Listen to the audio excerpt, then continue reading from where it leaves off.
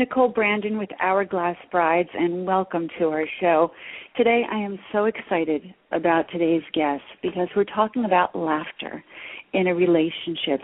And all of the shows over the past few months, we've been talking about communication, we've been talking about steps and stages and tools and techniques to a better relationship.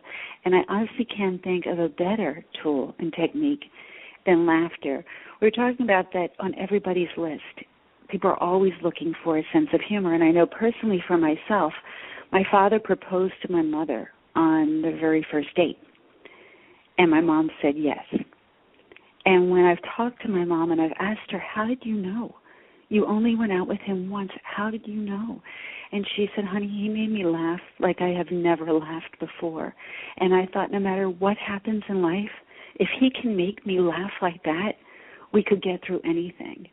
And they just celebrated their 50th wedding anniversary, and they're still so in love. So I know how important that is. And today's guest is a celebrity. He is a friend. He is known throughout the world of making people laugh, bringing joy, bringing light, bringing humor, and bringing love. And so we're so excited to have Yakov Smirnoff with us today. He is a mainstay in the entertainment scene since the 1970s. He was a regular guest star on the award-winning NBC sitcom Night Court. He has been a popular guest on numerous national television shows, including The Tonight Show. You've seen him on HBO. You've enjoyed his humor and his critically acclaimed Showtime special, Yakov. He has also co-starred in movies with Robin Williams.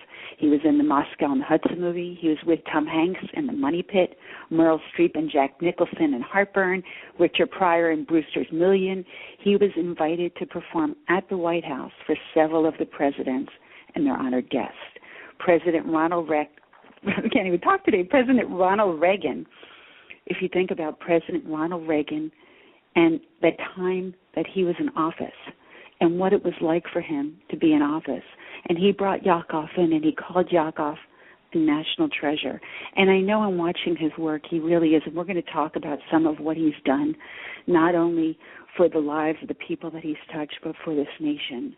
Since 1992, he has performed in his very own theater, and that's in Branson, Missouri, which is just absolutely beautiful, where he has entertained over 4 million visitors.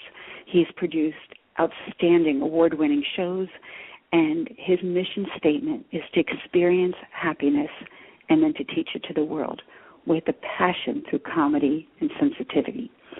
And his newest endeavor is a show. It's called Happily Ever Laughter, and it's in Los Angeles right now at the Acme Theater, and I've had the opportunity to see this show twice, and I can tell you every time I watch Yakov on stage, something else unfolds inside of me. There is another part of me that is open. I hear things I've never heard before from him, and I hear things and learn things I've never even known about myself. And so it's such an amazing journey into one's own passion and compassion and where those emotions ride. And he does it with such hilarity and such zest and such zeal and such enthusiasm and such bliss, but you can't help laughing. I've brought everybody I know, and I certainly would recommend that you come to his show. So whether on stage, or whether he's in a classroom, he just loves audiences, and audiences love him. And so we are so lucky today. We are so honored and so blessed and so gifted in so many things to have this amazing guest, Yakov Smirnoff. So Yakov, welcome to the show. Thank you so much. Wow, I love the introduction. Thank you. Did I ever tell you that my father proposed to my mom on the first date? No, that shook me up. That's awesome. So, wow, thank you. Thanks for sharing that. No, so what I was just sharing as at the opening of the show, I've had the chance to see your show, and it's brand new. Every time I see you on stage, I hear something I've never heard before, and I learn something in myself.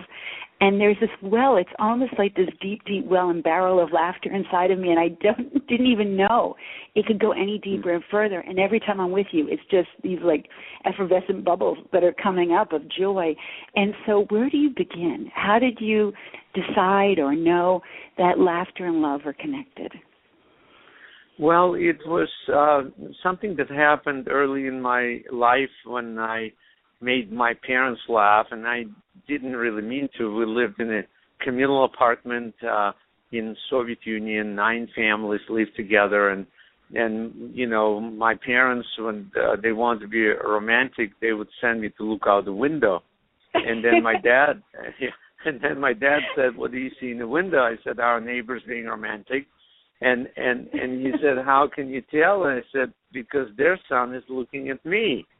And my parents both laughed, and it was such a joyful feeling because all of a sudden there was a sense of connection, and I felt loved. I felt I was in the presence of love, and yet I was a little kid, so I kind of put that in my mind together, that laughter really is a confirmation of people being connected to one another. So with that knowledge, I went to the world and wanted to connect to my classmates, and so I would make them laugh. And that would get results. Teachers didn't care for those results, but so I would get in trouble, and I would be in the principal's office a lot. But it was, it made me want to continue to do this enough that even when I was coming to America and I didn't speak English, my biggest desire was that I will make people laugh. It's so amazing. I mean, and you truly have a gift. You are so touched because you touch people. Now, truly, it's true. You touch people on every level of their life. When you talk to them, they recognize something in themselves. They recognize something in their partners. They recognize something in their family and their friends and their neighbors and in their world. It's almost like you played a symphony of human emotions and laughter. Well, thank you. That's very, very beautifully said. Thank you.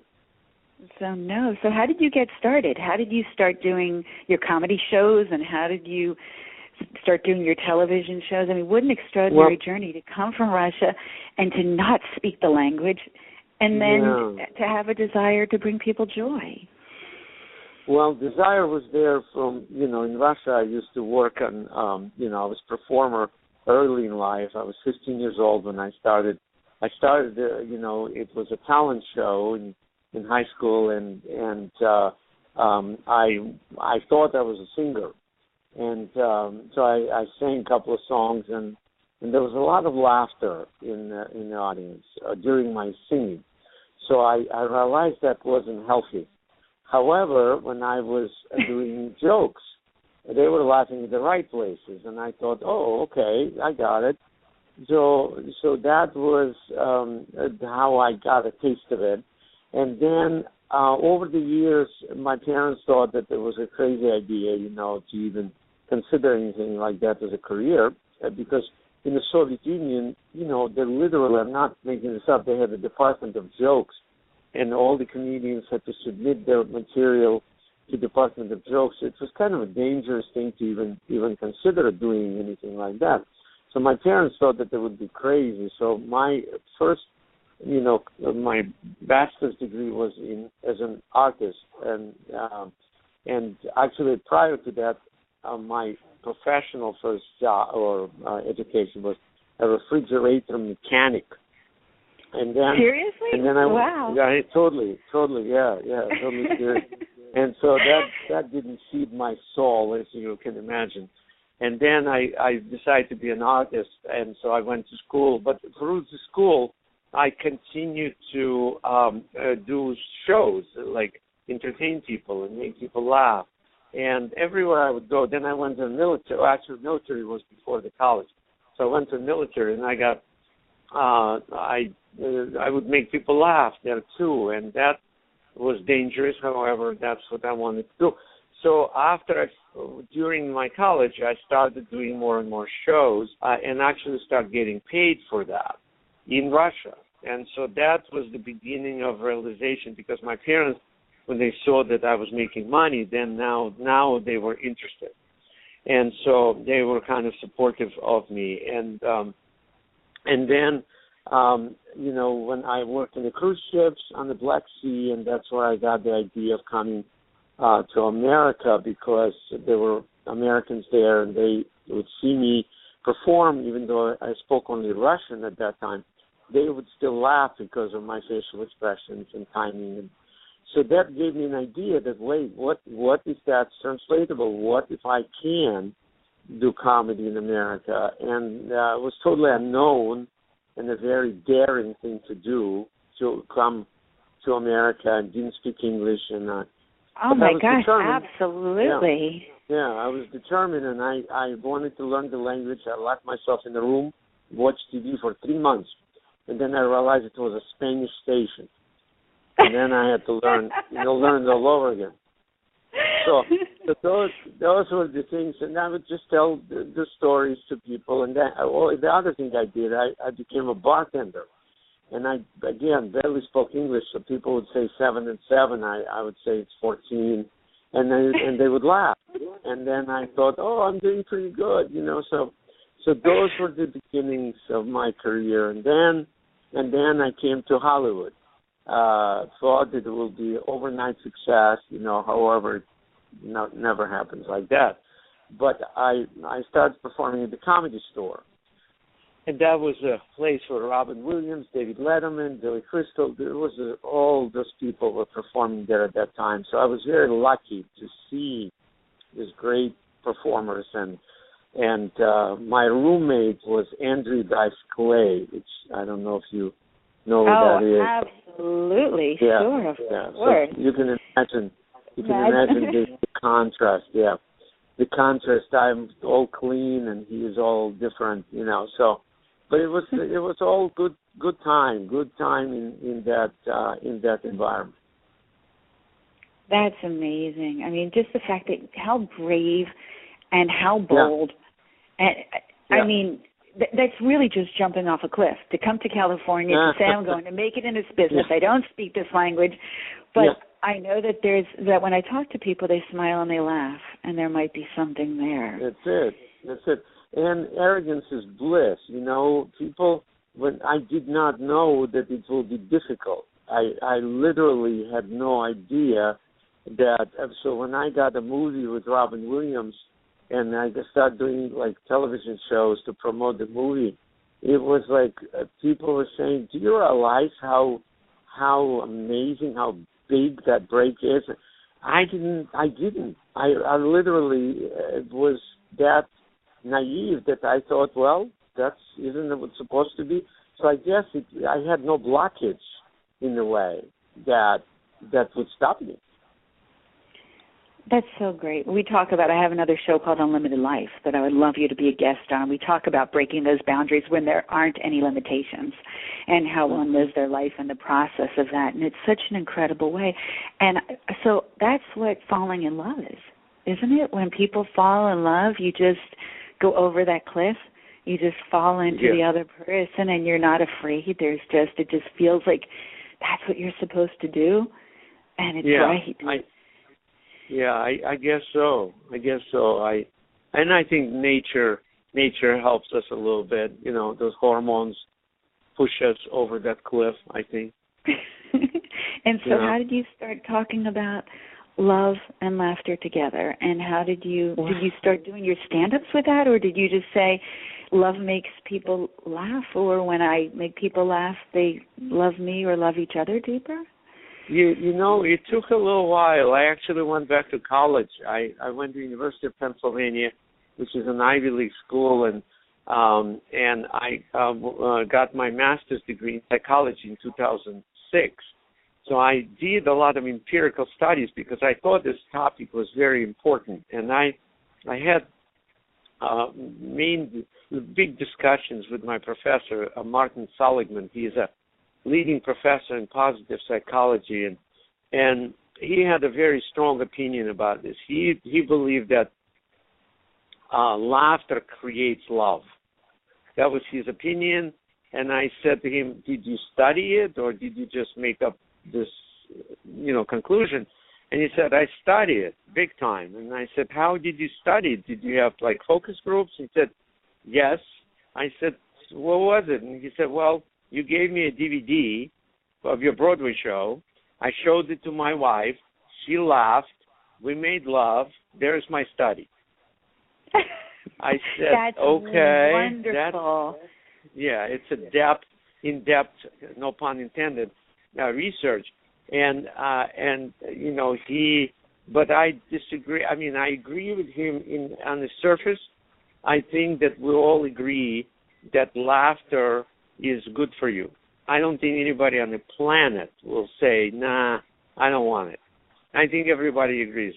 And where my quest started was, can we use laughter as a gauge whether we're on track or like a GPS, basically, and say, recalculating, you don't have enough laughter in your relationship.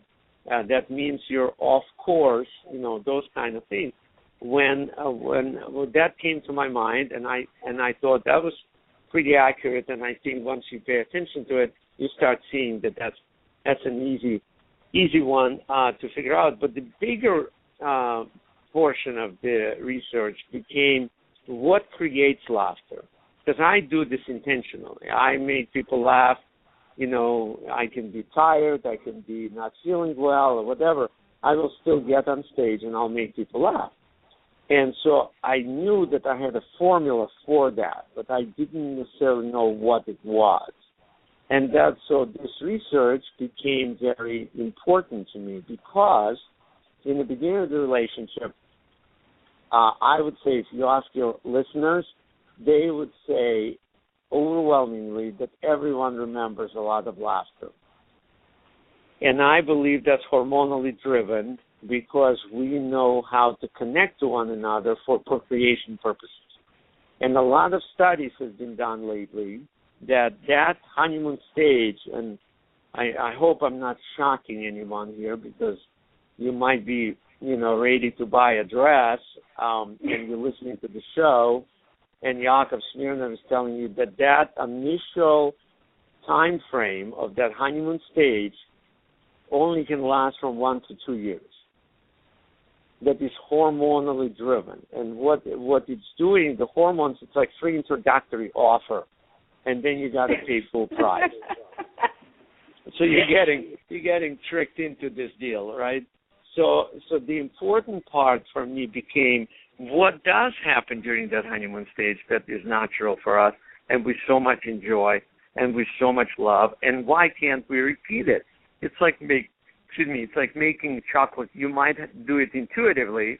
However, if somebody measured the recipe or created the recipe, then you can repeat it over and over and over again. So that was my quest. I decided I'm going to figure out how to make this chocolate cake that will make everybody laugh. And I think it's fairly doable. I really believe that. I believe that the main ingredient in that cake is that you are complementing one another versus competing with one another. And when my audience and I are creating laughter together, we're totally complementing.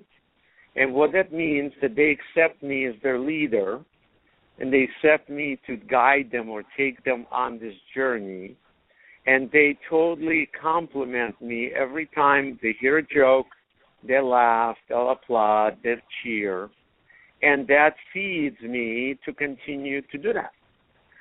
So in comparison, I believe in every area of our life, we have someone who is good at giving that gift, and the other person could be graciously receiving that gift, and then laughter is one of the confirmations that transaction is happening correctly, or it's successful. The other symptom, or the other way to tell if you're making love. If you're making love, more likely that exchange of the gift and giving and receiving was complementary, and you continue to fall in love all over again. That's really beautiful to think about. I remember when was watching you on stage, you were talking about how your mom used to come to your shows. Yeah. And I was so touched by that she would come to the audience. And what an amazing gift to be able to give that to her and for so many years. I just think that's so beautiful. And so for each stage of the relationship, we really can use laughter to deepen the relationship. And to keep that connection alive. Yeah, and I want to be clear here because it's easier to formulate that way. But most people are not professional comedians. So when you put in front of them and say, use laughter to deepen your relationship, I'm actually saying the opposite. I'm saying deepen the relationship and laughter will happen. It's easier actually to focus on the relationship than focus on laughter. You can't fake your way through life by telling jokes. I can do it for an hour and a half, but that's a Band-Aid. That's not what people are missing. What people are missing is that complementary relationship that produces laughter. That's brilliant and so profound. I mean, I absolutely love that. And then, is it okay, I want to ask you, since we're talking about the heart and we're talking about relationships, about the painting that you did, because I really, that to me is, there are all kinds of love. Yes. And that was a love that, as you talk about deepening the relationship, that was a relationship that became so deep and so embedded and so part of who you are that the overflow from that was something so magnificent for the entire nation. So can you talk about that gift? Sure. After 9/11, I felt so distressed, obviously, as everyone else in the world, watching that destruction of American landscape and how violating it was. And so because I'm an artist and that's what how I express my feelings, I started to paint, and I wanted desperately to fix what was destroyed. And so in my mind, instead of the towers, I placed American flag in the shape of a heart. And you can go on my website, Yakov.com, and it's YAKOV.com, and you'll see it. And it's so as I was painting this, I was envisioning that to be a mural at the Ground Zero.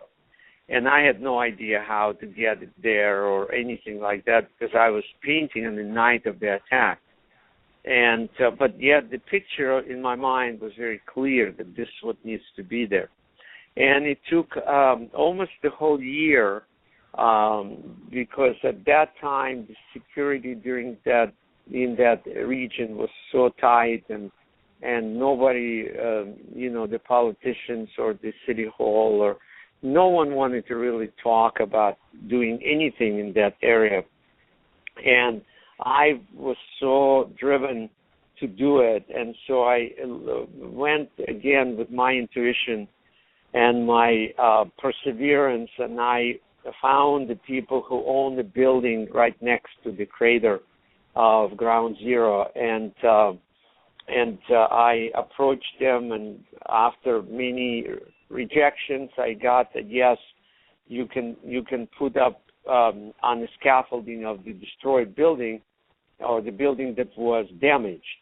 Now you can put it up there for 10 days, and if you can get the permits from the city and things like that. And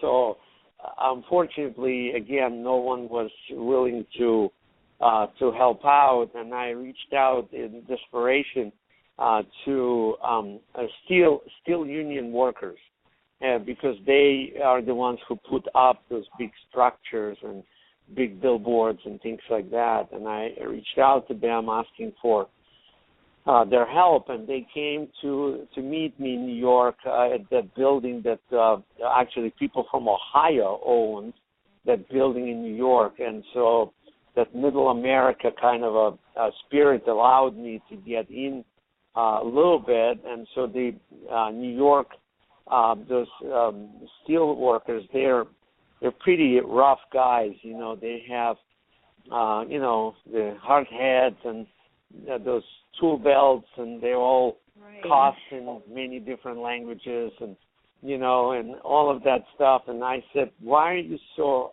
upset? And they said, well, we're the ones who were carrying the bodies out of that God-forsaken place, and we don't want to be here. Why, what the heck do you want from us? And I said, well, thank you for coming out, and here's the idea. I wanted to put up the mural, and this was like August of 2002, and I wanted that mural to be there for the first anniversary memorial. And so they said, well, are you kidding me? There's no way we can do that. And I said, okay, how much can I pay you? And they said, you don't have enough money. Donald Trump would not have enough money to do something like that quickly. And I said, okay, well, I guess that's not going to happen. And so they're leaving. And then they saw this mock-up of the mural. And they said, what is that? And I said, that's what I'm trying to put up. And so now they got quiet, and they start passing it around to each other. And then the leader said, okay. And I said, okay, what? They said, okay, we'll do it. And I said, wow. Well, how much would it cost? And he said, nothing. And so now it's like, I'm going, so what's the catch? I said, do I have the permits? And I'm showing them the paper that I have, which is very, very little. And he laughed, and he said, you don't have permits, and you will never get them, but we'll put it up anyway. Whew. Wow. And they showed up, and they showed up on September 7, 2002, on a Saturday morning. 50 union workers in their own cars, and it's hard for me to even to continue to tell you this, because it's just so. And they worked 12 hours straight, and they made sure that mural was tight, and when it was a little bit crooked, they went back up and they changed it, and it was just mind-boggling. And I said to the union worker, I said, why did you choose to do that? And he said, so I can drive with my son, and I can show him this mural, and I want to tell him that I helped to put this mural up in the skies. And it was there for 18 months. It was supposed to be there only for 10 days, but once they saw it up there, it was the sign underneath said, "Human spirit is not measured by the size of an act, but by the size of a heart." That's beautiful. That's incredible. How much magic and how much love you have shared with so many. Thank you. You're welcome. You're welcome.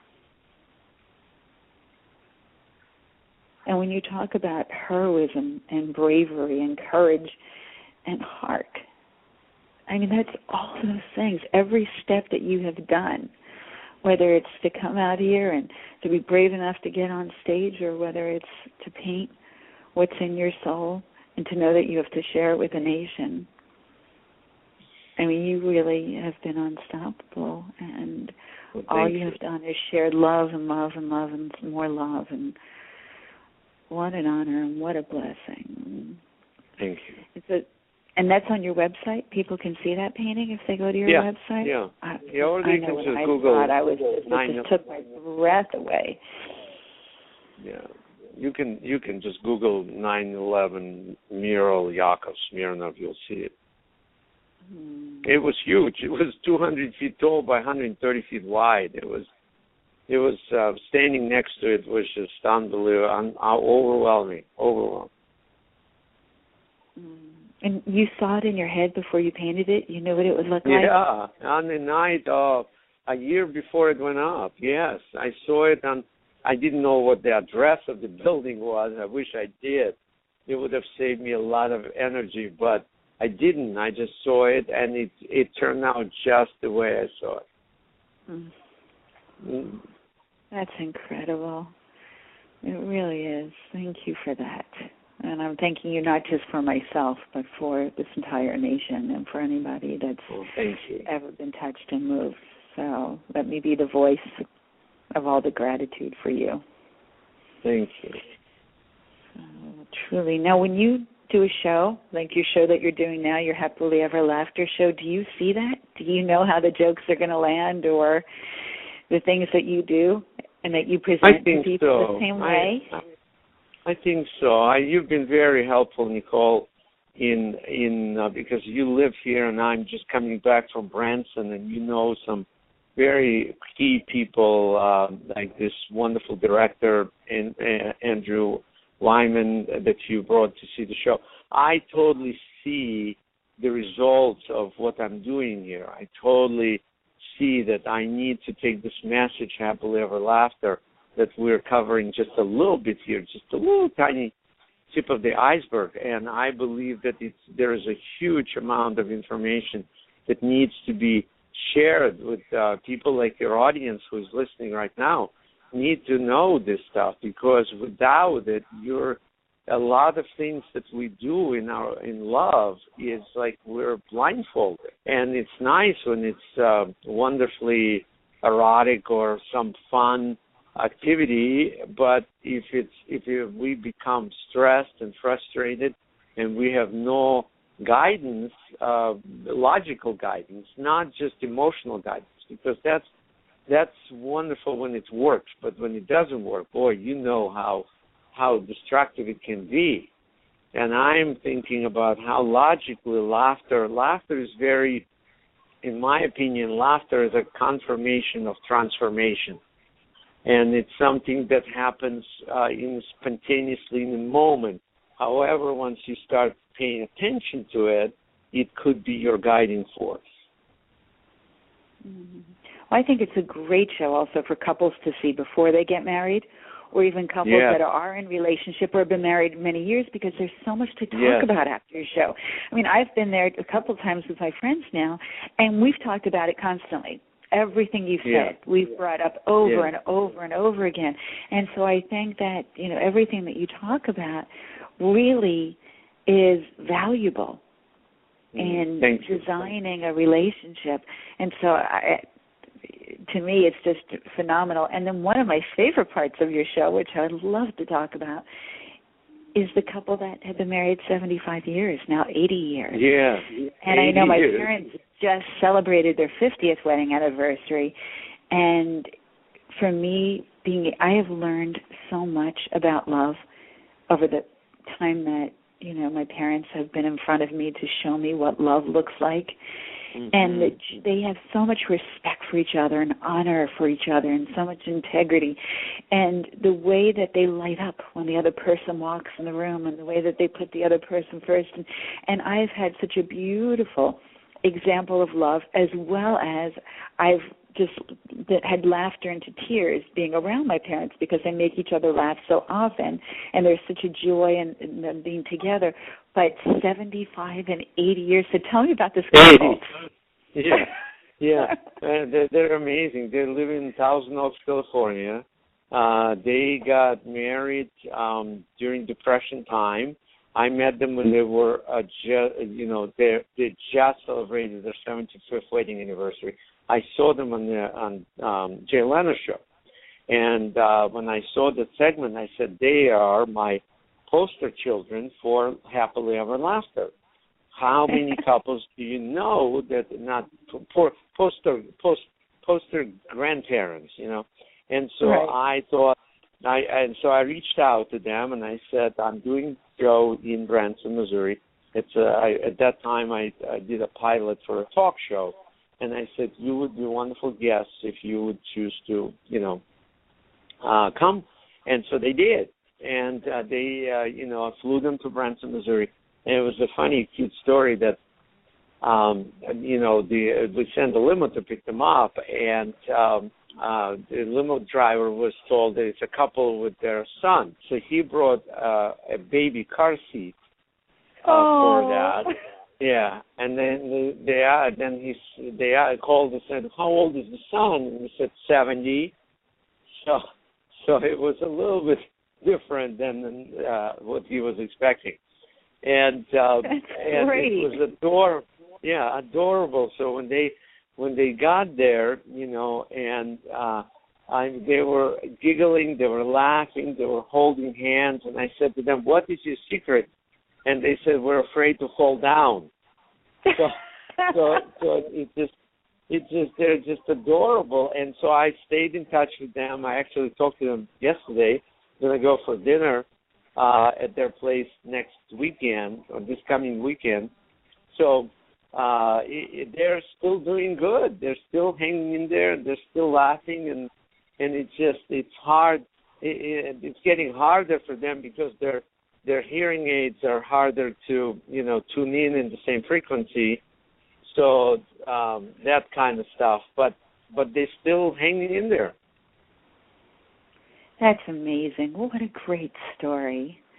What a fabulous story. And that, just to be able to think about laughing that many years and happiness for that many years.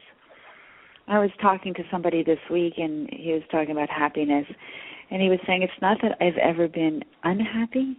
It's just that when I'm happy now, it's a different happy. It opens me in a different way. There's something that I can't explain, but it's just this different feeling. It's like jumping off the ground. And so when you have those different levels of happiness in a relationship, and then do you have that with your children? Do you have that kind of laughter with your kids? Yes, I do.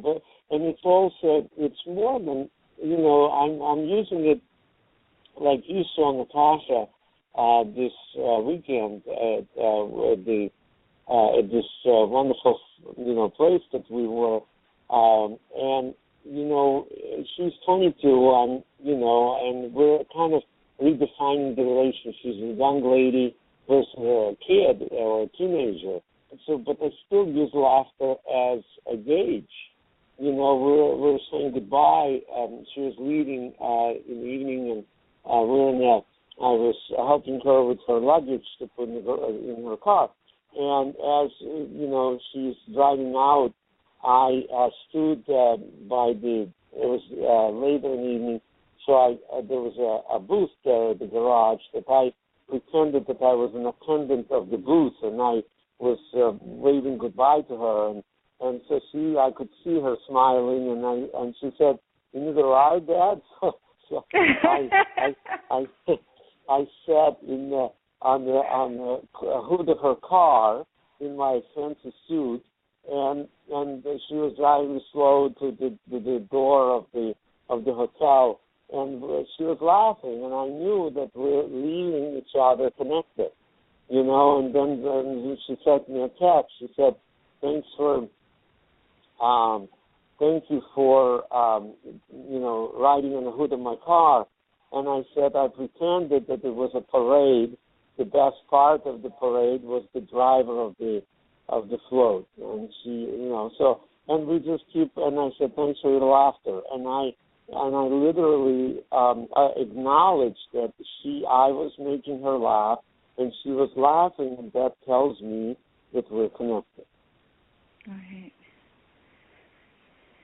So what a great, we talk about on this show very often the keys and the tools and the techniques to a happy relationship, or how to keep a Yeah. relationship alive, or how to deepen a relationship. And this is such a wonderful way. And we've been talking about your show, but I want to tell people, where do they go to see your show?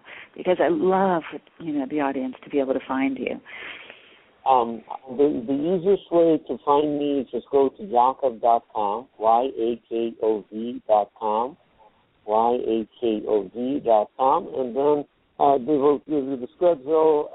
I'm at the Acme Comedy Hollywood Theater, and it will give you the schedule, and you can, purchase tickets online. So it's all there. And it's very inexpensive. It's only $25, and you laugh for an hour and a half. So it's probably about 52 cents a laugh or something like that. Something like that. For the Acme Theater, and it's Yakov.com, and I so highly recommend that people go to this show. I really do. And one of the things that we've been doing on the show is we've been asking people definitions.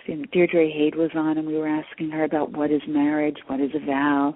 We've been asking people what is harmony, what is a contract, what is a covenant. And so for you, what is laughter? Laughter, in my opinion, is a verbalization of happiness. It's an auditory response to balance. When both people, one is giving and one is receiving, and that's complementary. That's when laughter spontaneously combusts. Great definition. I would love to be able to use it on the website and share that with people. That's really absolutely. Fantastic. Thanks for asking. Definition. I don't think I ever described it that way, but now I have. That was fantastic. It's really great. Thank you. And so, what would be a tip that you would give somebody getting married, a young couple? What would you say to them? How do they keep that? You're saying deepen the relationship and laughter will happen? Is it the trust? Is it the truth? Is it? I would say, first of all, pay attention to laughter. And if you can kind of when you're in that honeymoon stage, if you can just notice when it happens and what are the moments that it does happen, because that is your gauge, that is your guide for the rest of your life. So if you can make a note and say, we laughed when we took a shower together, or whatever, and it was just so much laughter there. Or if we, went swimming, or we ran on the beach, or whatever that the circumstances that happened, that laughter did happen, that will help you tremendously to later on when you naturally are not doing those things, to bring it back and say we can always do that.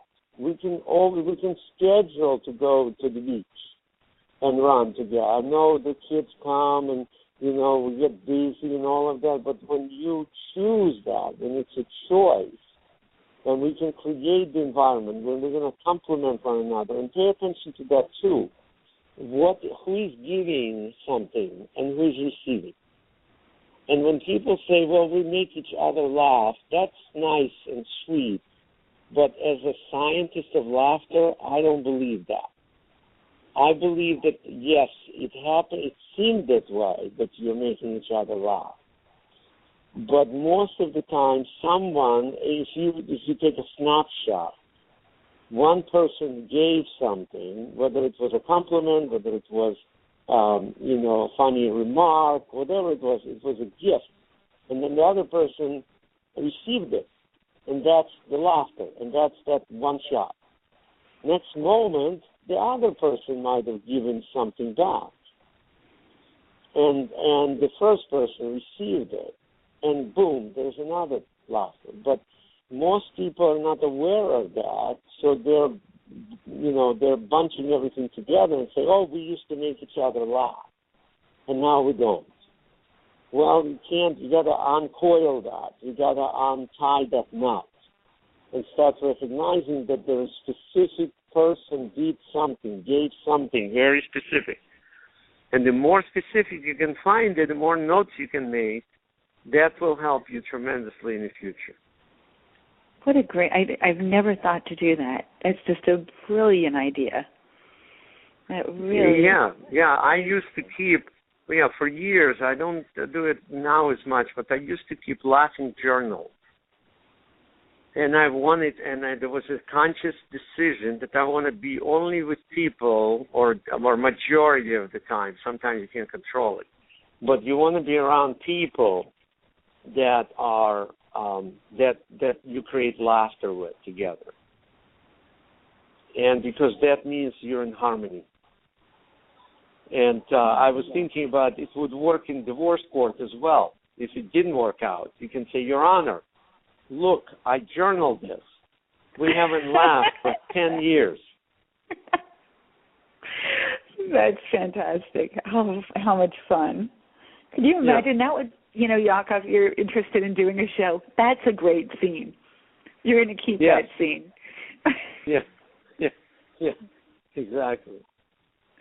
That's just amazing. And so what's the next step for you? You're looking to move on to the television forum with your show, which I think is I know that your artwork has touched so many people, and I know that your comedy through the years has just touched millions and millions of people, and I love now to be able to take the Comedy or Happily Ever Laughter show, because it is funny, and it is true, and it is real, and it is everything. I would be curious if you have people call in, or if they want to participate and say if they think that kind of a concept would be interesting to watch. It would be interesting to get feedback from your audience too. Absolutely. I don't know if they have that capacity or not. I am finding out for you. Yeah, I think it would be great. Do people think after listening to this, do they see that it would be something that somebody would want to tune in and see? How do you sustain that? Because I would like it to be like a reality show, and people lost the laughter, and I come in and help them find it or bring it back. I think that's a wonderful idea. And I know when we were talking about it just at the show in the theater and with some of our friends, it really is something that can reach hearts, and it's so different than what you see now. Right. It is, because it's something that spontaneously touches you. And that's what I think with your show. That's what I'm saying. Even though I've seen your show several times, it's like a brand new show for me. It's completely just, every time that I watch you on stage, I hear something I haven't heard before, and something opens inside of me. It's like a little click inside of me. It's like a little part of me that's finally just been released, and this part that I've held so tight. And so to be able to do that to a television audience is just, that would be so much fun to be able to do that. And I could really agree. see that. And I think, it reaches every age. It reaches, every ethnic group, every background, whoever you are, that we're all human. We're all human. We're all people, and we're all human, unless you have any, pets. I know my pets watch television. It's amazing. I come home and they look like they're watching TV. They're so intense. So I don't know what they get, but even when I leave, I try to put on nice shows for them so they're not watching any, negative, because it really looks like they're watching television. But most of the television watchers are going to be people that are, and we're all, like you're saying, we're all connected through joy. We're all connected. I wonder when the commercial for cat food go on TV, do they go in the kitchen, you think, or find the food? Find the food. I'm just curious if they're going, oh, that looks yummy. Let's go see what we got in the fridge. That would be really funny. But I know my dogs, they look like they're watching. It's amazing. It's almost like you don't want to interrupt them. You want to say, I'm leaving, but you're watching TV. So. But I know shows that have even, I remember watching television shows that were nighttime dramas, and occasionally they would throw in a line that was funny, a line that was real, and it would totally break whatever the tension was, and all of a sudden everything would shift and everything would change. So it was, I think it's great. I'm not sure that we can unleash people at this hour in the show, but I would love to unleash people, but what I would love to do is if people would be interested into seeing this kind of show, for them to be able to contact us. So you can certainly email me at Nicole Brannon Worldwide, or how can they reach out to you to let you know that they would love to see this kind of a show? I think if they send it to you, you can send it to me. That would be great. Absolutely. So I would love to know that, what people's sense is, what the sensibility is, and especially in relationships. And then how did you come up with the title? It's the best title I've ever heard. So... you know what? I'm not sure. It just came to me one day, and it was like I did one show. It was called Happily Ever. As Long as we both shall laugh. That was one show that I did. But then all of a sudden, this came to me, and it was like, wow, this is so much better. This is so much more concise and clear. And so I fell in love with it. It's a wonderful title. It really is. And then going from standing on a comedy stage to working on television to opening your very own theater, which I imagine was another challenge. It's just, you just take on challenges. You're like, what else can I do? I love that. I absolutely love that. And then coming here with this incredible show and helping all these people in relationships. And so how did you decide Branson, and how did you decide to come back and to help all these people now? I think Branson was a necessity at some point, because in 1991 the Soviet Union collapsed, and that was a big deal, because most of my comedy, or at least what people perceived me doing, was jokes about Soviet Union. And when the Soviet Union was gone, there was no reason for me to have, or my career did not have that much need, or I was releasing the tension, but the tension was gone. So that's what happened. And David Letterman had a top 10 list on that night, and he said that now the things that will change, that the Soviet Union is no longer there. And I made number one on the list, and it was Yakov Smirnoff will be out of work.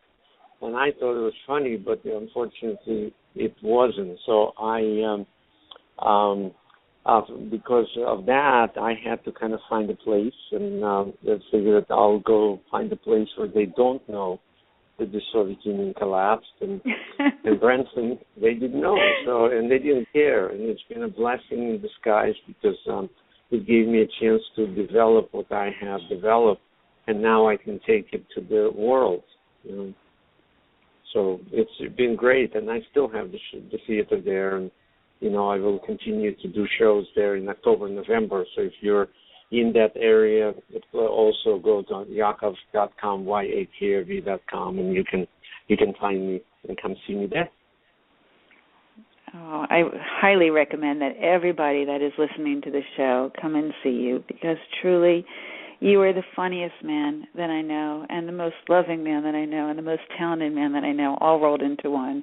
And so that is just, that is a 3-time charm that everybody should be racing out to see you truly. And I think that for people that are getting married and just starting their relationship together, or people that are trying love again, who have been married and something didn't work, and they're listening to you, and now they say, gosh, I'm going to keep a laughter journal and really pay attention to those moments that we have together and what it is and what we did that brought that kind of joy. Or even people that have been married, like my parents, 50 years, 25 years, like your friends, 80 years, and to be able to track what is it that brings us those moments where we laugh together and that joy. I love the idea of having a laughter journal. I'm going to start my own, and we'll have to come back on the show and see how I'm doing with it. Yes, that's great.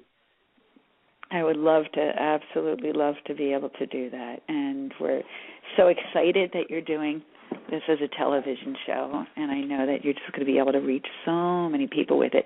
So I'm looking forward to the audience writing in and saying what you think of this being a television show, what you would like to see, and certainly what are the things that make you laugh? What are those moments in life, those little tiny moments, right? And how you're affected, because that's what it is when I saw you on stage, and you would go from sheer laughter to such heart and such compassion and such care, and all of a sudden I found myself just so deep within myself and so moved and so touched.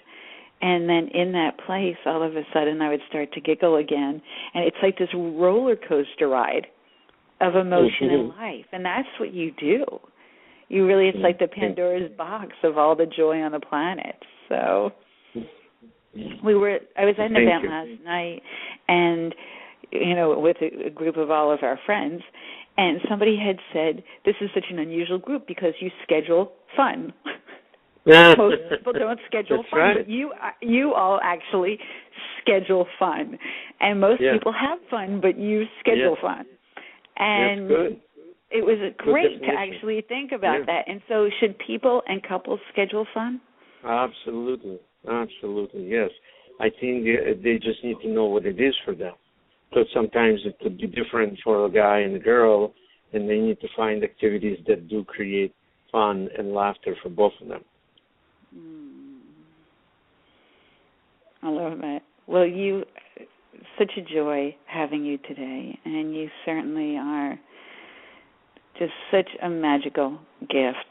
And your humor, your laughter, your talent, your timing, and your art, the most incredible gift you could have given to this nation, other than coming here. Because certainly beyond the art is the fact that we got you, which is the better gift, that you are here. And we are all so blessed and so honored and so lucky to have you. So for everybody listening, go to the Acme Theater and see Happily Ever Laughter, and absolutely Yakov.com. Go to Branson and stay tuned for the television show, which I know is going to become your very favorite show. And we're just great gratitude of having you with us today. So, Yakov, thank you so much. Thanks for having me. All right. Have a good one. Okay. Thank you. I look forward to seeing you. All right. Bye-bye. How amazing. Can you imagine coming to this country, not knowing the language, and your desire, your greatest heart's desire, is to make people laugh and to be able to spread love? And not only to be able to do that on television, on screen, in theaters, to people that you meet, but then also to have a passion to be able to share your heart, your pride, and your love for this country. I mean, what an extraordinary, extraordinary man. And he gave you the greatest tool to keep a laughter journal. So that is today's takeaway, the laughter journal, and that the more you love, the more you connect, the closer you are. That the way you measure that is how you laugh together. And so one of our greatest teachers and philosophers, Yakov Smirnoff, and just truly, what a fantastic show. Next week, we have a very special guest. We have DC Cordova, and DC Cordova is actually doing both of our shows next week, Unlimited Life, and she's on Hourglass Brides. She is from the Money in You Institute, and I have taken Money in You, and I can tell you that it has changed my life, my relationship to money, the way that she talks about money, and your success.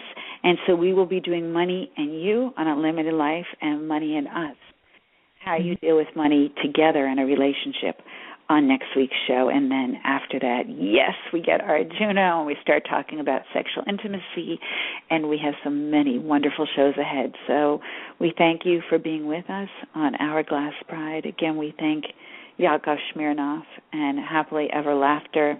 Go to Yakov.com, the Acme Theater.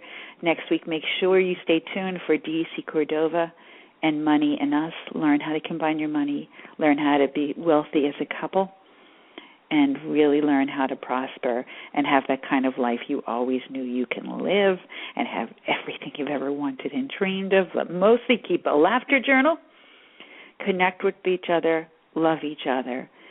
And through that deep connection and love, you'll be able to measure your laughter and be able to measure the kind of life that you've always known you were meant to have. So may your dreams come true. Have a wonderful week, and we'll see you next Sunday.